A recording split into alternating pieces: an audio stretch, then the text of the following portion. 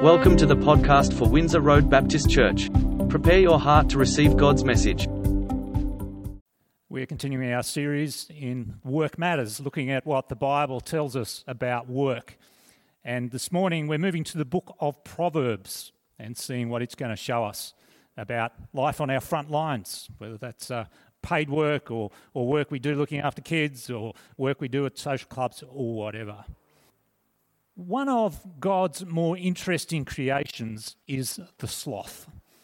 They live in the Central and South America. They're about 30 to 60 centimetres in length. They spend most of their time living in trees, and they have a diet of very tough leaves. And because they've got these leaves are very hard to digest, they've got a very slow metabolism, and so they move remarkably slowly. So apparently on the ground, they travel about 2 metres per minute. So take a minute to sort of crawl sort of half the length of your pew. They move a little bit faster in the trees, apparently. 3 metres per minute in the trees. They move so slowly that beetles and algae and fungi and cockroaches live in their fur. They're just sort of so, but that creates sort of this camouflage, which means that even though they move very slowly, they don't get caught. And one last fact that you might want to know is that they only go to the toilet once per week.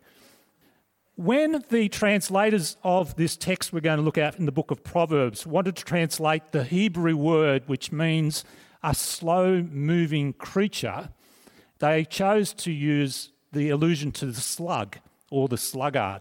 So let's have a look at this in Proverbs chapter 6. How long will you lie there, you sluggard, literally, you very slow-moving creature? When will you get up from your sleep?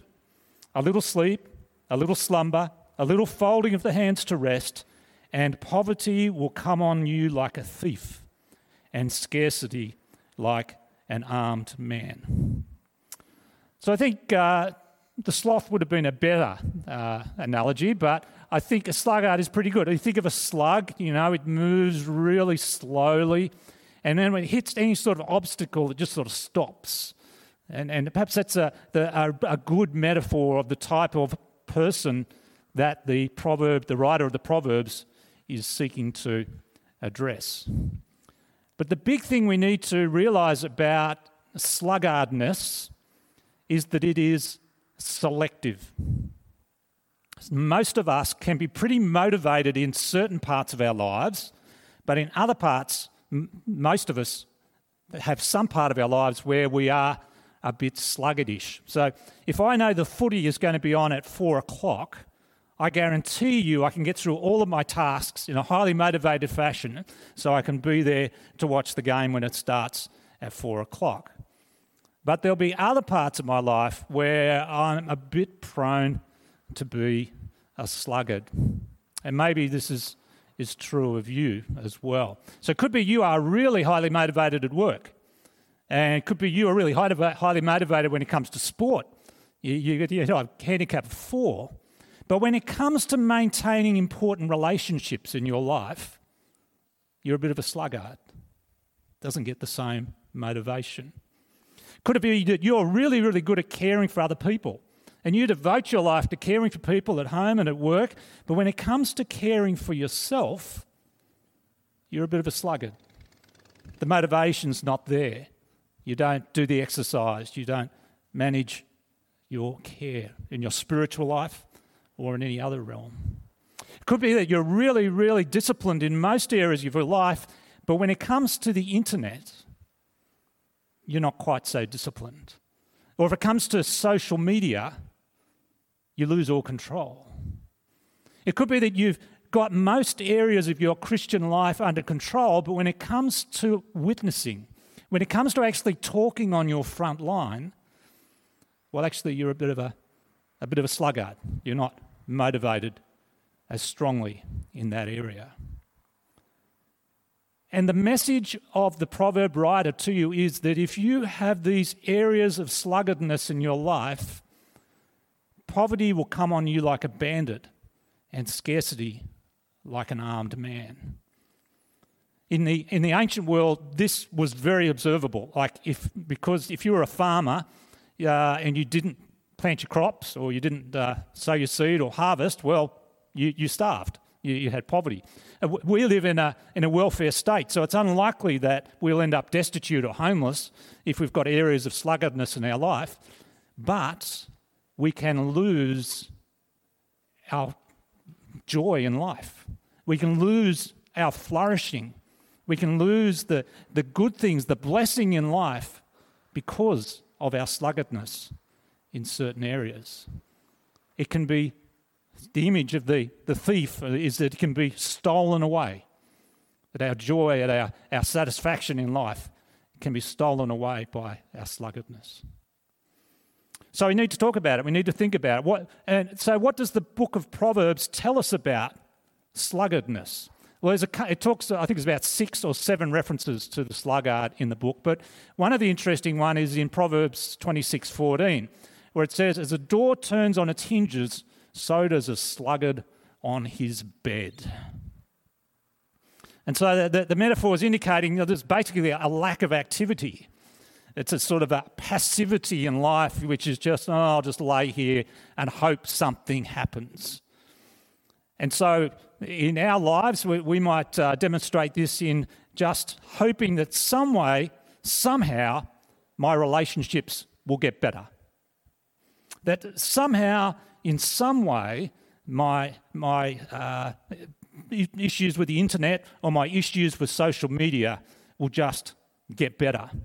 That some way or somehow I'll start exercising. That somehow or some way I'll be able to share the gospel with somebody and lead them to the Lord. I don't know how it's going to happen, but in the meantime, I'll just roll over and continue my inactivity. Second thing that Proverbs says about the sluggard is that they are fearful.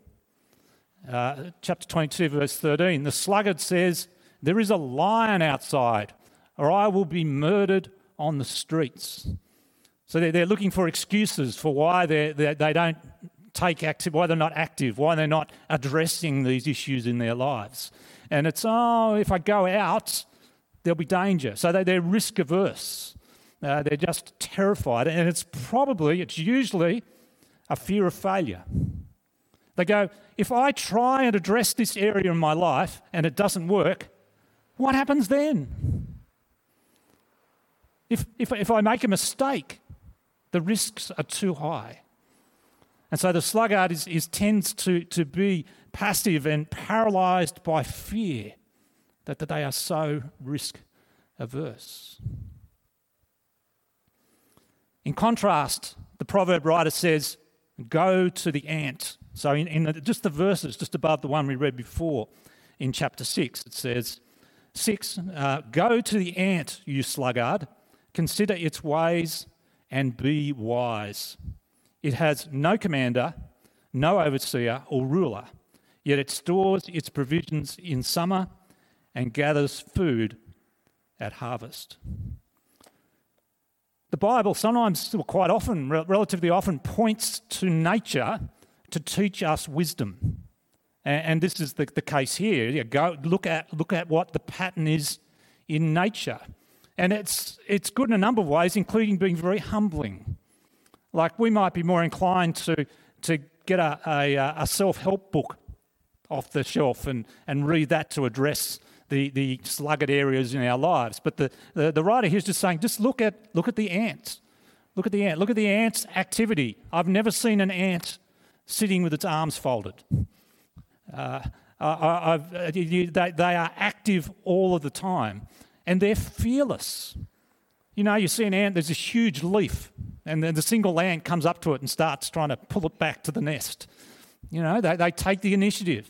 And the writer is making the point here is they don't have to be told what to do. They've got no, So no commander, no overseer, no ruler. Says it 3 times to emphasise it, that the ant doesn't need anybody to tell them to do something. They take the initiative and they are diligent in whatever their tasks are for the good of their whole community. And so the message is here that the wise person recognises that they need to address the sluggard areas of their lives. They need to take the initiative and they need to be active.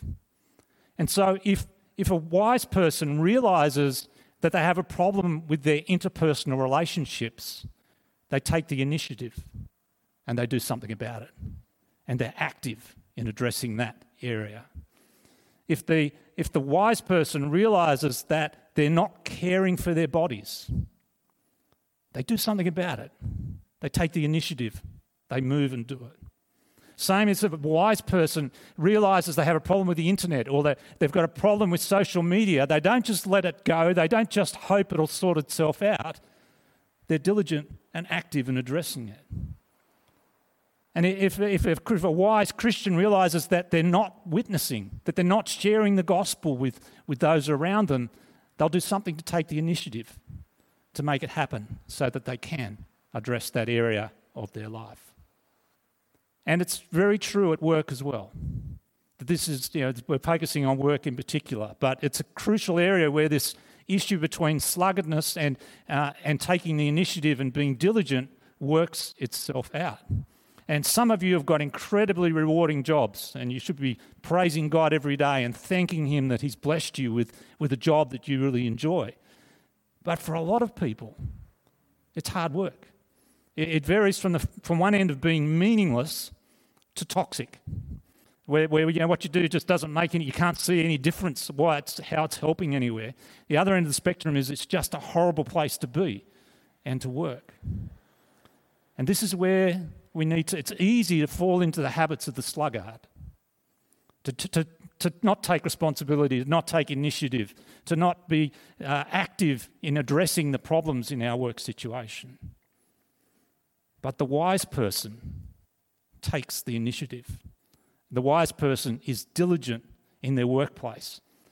And that's because, and this is where we need to go to our theology, these sort of topics we've been talking about for a number of years now at Windsor Road, that work is not a curse.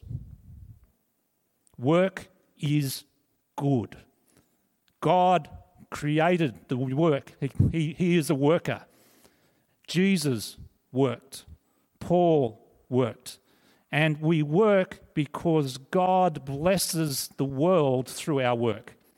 God is working through us in our workplaces to achieve His purposes. And we had the perfect example of that 2 weeks ago, talking about Boaz, the way that God blessed the whole community through Boaz's work practices and through his diligence and activity in work. But that's the same principle that applies to all of us in whatever our workplace is. That God is bringing about His good purposes through our work. And so we need to be diligent and we need to take the initiative in our workplaces, even if they are toxic or meaningless, because that is the way that God is going to transform that workplace through your diligence and activity. If you heard before in Proverbs, say these are not laws, these are not rules, they're sort of rules of thumb. And sadly, you might throw yourself into your work situation. You might take the initiative, you might be diligent, you might do everything you possibly can to transform your work situation, and nothing will change. That's just the sad reality. But generally, as a rule of thumb, as a rule of wisdom, it is better to take the initiative and to be diligent in your workplace than to be a sluggard and dodge those things. And of course, every good deed we do at work, if we do it with our face turned towards God, counts. Paul says, always give yourselves fully with initiative and diligence. Always give yourself fully to the work of the Lord, because you know your labour in the Lord is not in vain. We did a couple of years ago, we talked about Ecclesiastes and the use of that word in vain, meaning like a vapour. It's sort of there for a minute and just disappears. And that's, if we turn our face to the Lord, our work is never in vain because He is eternal. Our work becomes eternal. It lasts beyond when we stop doing it and beyond when we die.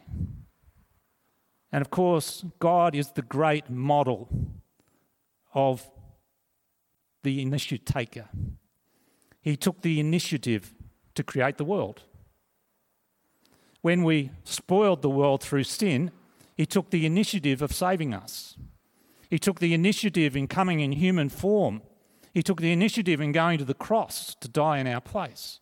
He took the initiative in letting you know about the good news of his gospel. And you are created in the image of that God. That initiative-taking, active God. And if you do less than that, you will lose your joy. You will lose your satisfaction, because that is what you were created to be. That is what you are called to be. And anything less will leave you dissatisfied. I love this quote from Ray Ortland. Your danger in mind is not that we become criminals, but rather that we become respectable, decent, commonplace, mediocre Christians. The 20th century temptations that really sap our spiritual power are the television, the banana cream pie, the easy chair, and the credit card. The truth is that it's very unlikely that you are going to go and commit a major criminal act. That's not the big struggle you're having in your life. The big struggle you're having in your life is with mediocrity. That even though you are created in the image of God to be diligent and to take initiative in transforming this world, you're just going to be mediocre instead. And the wisdom of the Proverbs is that the product of diligence and activity, of the fearlessness and the wisdom of the ant, is that it will transform you, your relationships, and your community. The product, however, of fear and lack of diligence will be mediocrity. And you were not created to be mediocre. Let's pray. Lord, we thank you for your wisdom. We thank you, we observe, and the wisdom is confirmed by what we observe in nature. And Lord, we thank you that it's pointed out to us by the writer of your word, and that we are able to share in the wisdom of this proverb. Lord, there are areas of our lives where we are very motivated. That's great. But there are areas of our lives where we are a sluggard. It could be in our relationships. It could be in our care of our soul and our care of our bodies. It could be that when it comes to the internet, we're sluggards, or to social media. Or it could be in our witnessing, on our front lines, where we've fallen into the habits of just being mediocre and just rolling along. Lord, help us to hear this wisdom, and not just to hear it, but to obey this wisdom. And if there is an area of our life where we need to take the initiative, if we need to actually do something in this area, Lord, we pray you'll give us the courage to do that, particularly if we've been paralysed by fear. Lord, help us to hear your word this morning and actually do something in this area so that we can transform our lives, we can transform our families, and we can even transform our workplaces into the sorts of places that you want them to be. We ask these things in Jesus' name. Amen. Thanks for listening. We hope that you have been blessed by the message. Windsor Road Baptist Church is a growing intergenerational and international community of people committed to whole life discipleship. Please visit us at windsorroad.org.au to connect with us and to learn more about our church.